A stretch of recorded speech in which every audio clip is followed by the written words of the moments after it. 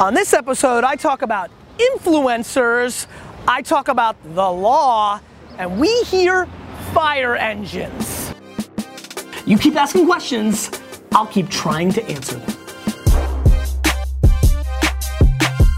Hey everybody, this is Gary VaynerChuck, and you're watching the Ask Gary V Show, episode number 28. Fun fact about the number 28, that is AJ's birthday, January 28th, and it is the single number that I've made the most money on roulette in my entire life. So obviously a couple episodes ago, we did a live audience kind of play when I was at an event, so I decided to try it out one more time right behind the piggyback.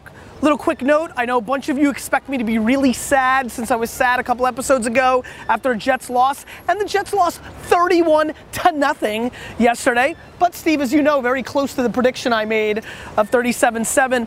You're noticing a happy energy today because here's the difference. A lot of you who sat through Wine Library TV years and the Jets know that when I decide the season's completely over, I'm actually not that upset. I've hit my pain point, I'm dead, and now I'm really looking on to next year. So from here on out, I won't be that grumpy. All right, got some dudes together for today's show. So somebody just jump right in, let's get right into it. Sure.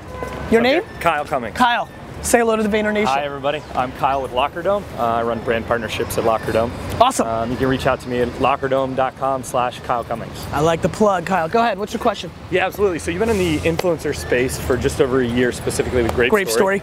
And with that business model, what are the biggest challenges you're facing in scaling that business model? And what is the brand that you would say is embracing that model for marketing with mobile and those channels, Twitter, Snapchat, and Instagram specifically? Which brands are doing a good job in those channels using influencers? Yep. I think a lot of brands are starting to do it well, right? Like any brand that's not doing it well is losing, but I think our GE client was first to jump, did a really good job. Virgin Mobile's done a really good job. I think Hewlett-Packard right now, Samsung. There's a lot of brands, I think, that are getting the value of influencer. The problem with scaling my business is we're a talent agency, right? And so these guys and gals get built up. We build up with them, and then they get too big and they want to go to CAA or things that nature. And so unlike Niche, which is an investment eye that's building technology in a platform, you guys, like there's people that are doing it smarter than me. The model issue for me is, you know, it's just client service, it's just people. You only have the leverage for so long, but it's no different than CAA or William Morris. If you're the best and you're good at it, there's a real business there. But that is clearly the challenge. To make this an overarching question for everybody, when you decide to build a model where you're not building an asset, which is technology or something of that nature, you're only vulnerable to your sources. It's being an accountant or a lawyer or an agency. You're only as good as your last billing cycle. And that's why those businesses don't get the higher multiple. That's why people want to build technology companies. For me, I love people, and so I'm always going to have a competitive advantage betting on my strength, which is people interaction. So I like building those businesses, but I got to tell you something, it's really not for everybody, and there's definitely a huge vulnerability in it. Cool, awesome. Man. Thanks, brother. Thanks for stopping by. Next, let's go. Get in here. Yeah. Let's go. Here we go. Awesome. Hey, I'm Jordan Moran. I've been a huge fan of yours since the Wine Library days. So thanks, brother. Thank you for having me. Of course. Say hello to Vayner Nation. Hello, guys. Pleased to see you. So my question for you is, I am transitioning to a new project management role in the company. Okay. How do you maintain having high standards with your team, making sure things get done, but still keeping the project on time and on budget? I wish Aaron Bear was here from VaynerMedia, because he's the head of all that at VaynerMedia, and he's killing it. You know, I think it takes humanity. I think the answer is humanity. I actually think the best way to be a great project manager or get things done is to be a great listener instead of talker, right? You go into this new role, I see with a lot of my project management people, they're organized, they're good, but they want to talk it to success.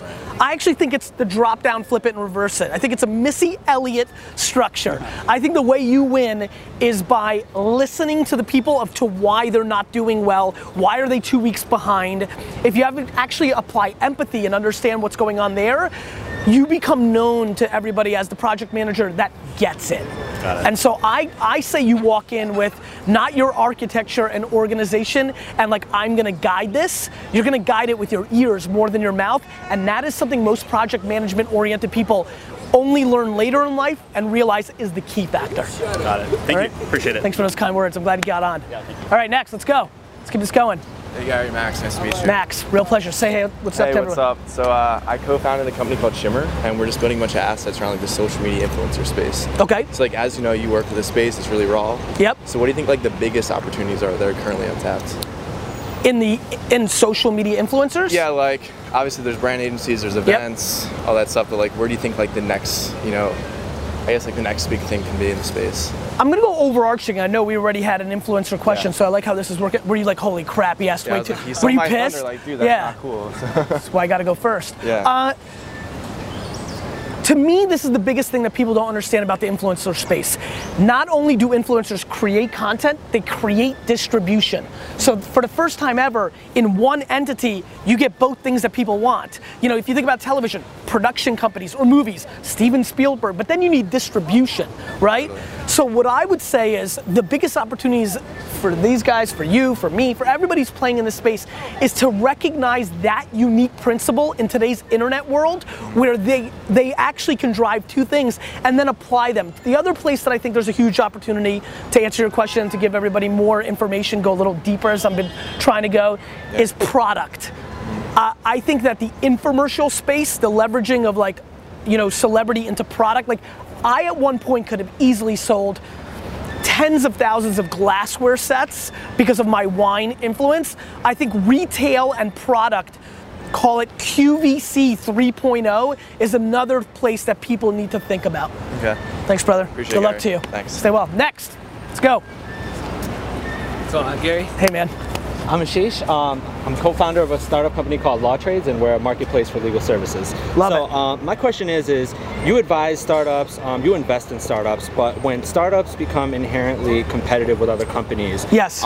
What's your biggest advice to stay ahead of the game? Is it just to give more value than the person behind you, or just interested on your thoughts on that? You know, I default as an entrepreneur thinking it's always going to be competitive. You know, like I love when people are like, nobody's in our space. I'm like, great.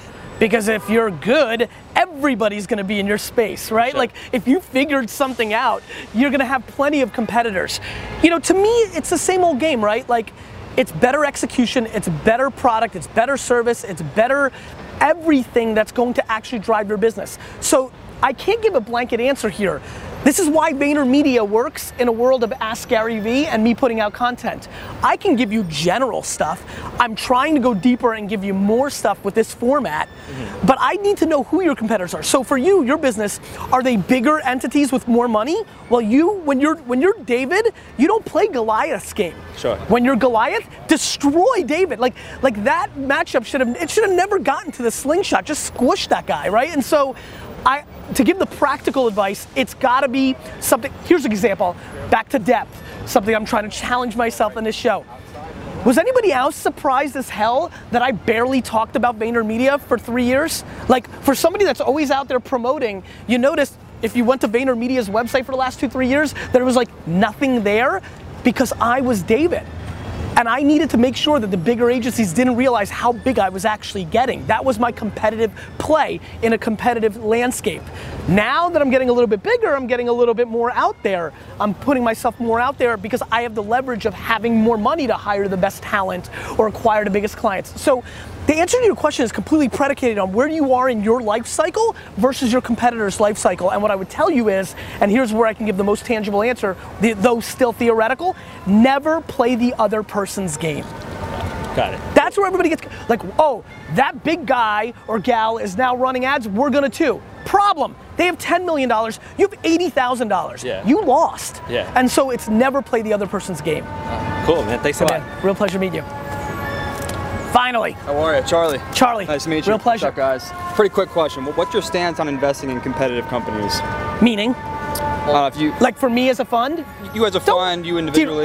Guys, it's going to be useless audio though. It's not useless audio. It's just a horn. Nobody in the Vayner Nation is concerned about a horn. They won't be able to hear the words. They'll be able to hear the word. Do you think they'll be able to hear the words? Yeah. Can we hear the word? I get it, and I love you supporting your teammate D-Rock, and I see what you're doing. I love this support. But that horn, this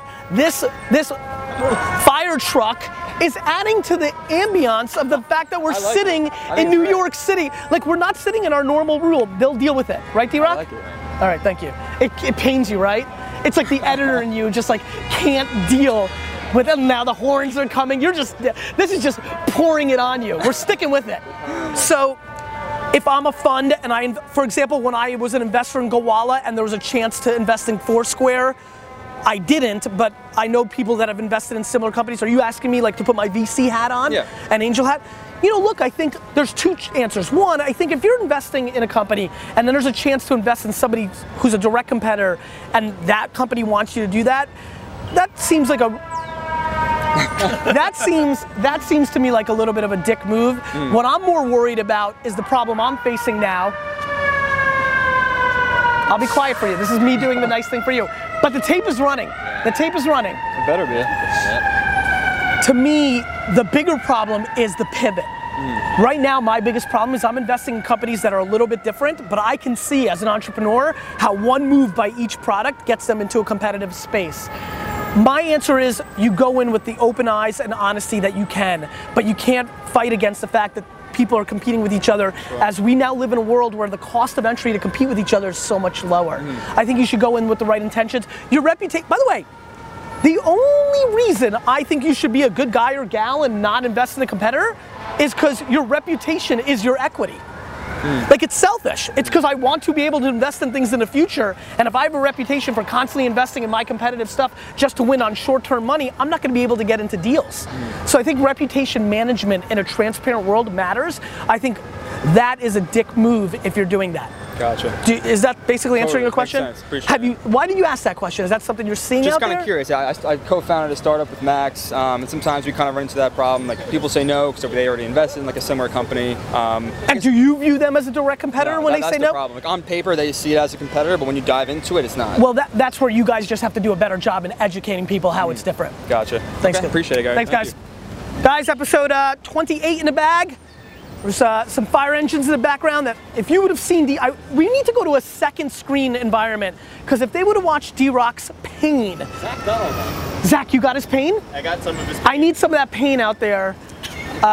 Appreciate the questions today. A lot about influencers. I appreciate that, guys. Question of the day. Who's the biggest influence to you right now that is not in your inner circle? Outside influence, not family, we just did that. Not your mom, your grandpappy who raised you. The biggest influence right now outside of your inner circle that's a new influence in the last 24 months. You keep asking questions, I'll keep answering them.